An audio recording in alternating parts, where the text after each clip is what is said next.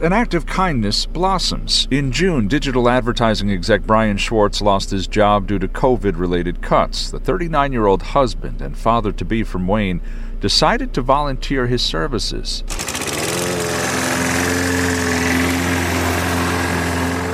Free lawn mowing for senior citizens and veterans in parts of northern New Jersey. It's a feeling you can't explain. I mean, I've always been like a spiritual person, but more than ever, it's been like a feeling you just can't explain. You go and who knows like what these people have been through, just seeing the news and just life in general, and knowing that, helping in any way, shape or form. And not just them, it kind of echoes out beyond just this. I mean, I'm hearing from people across like other states just sending like, nice comments or whatever, and it gives them some kind of like hope and inspiration amongst all this, darkness that we're all experiencing. IWantToMowYourLawn.com is expanding. It's now a nonprofit organization. They're fundraising. Volunteers are revving up their lawnmowers in 4 states. They're clearing leaves now, and they might shovel snow, all for free.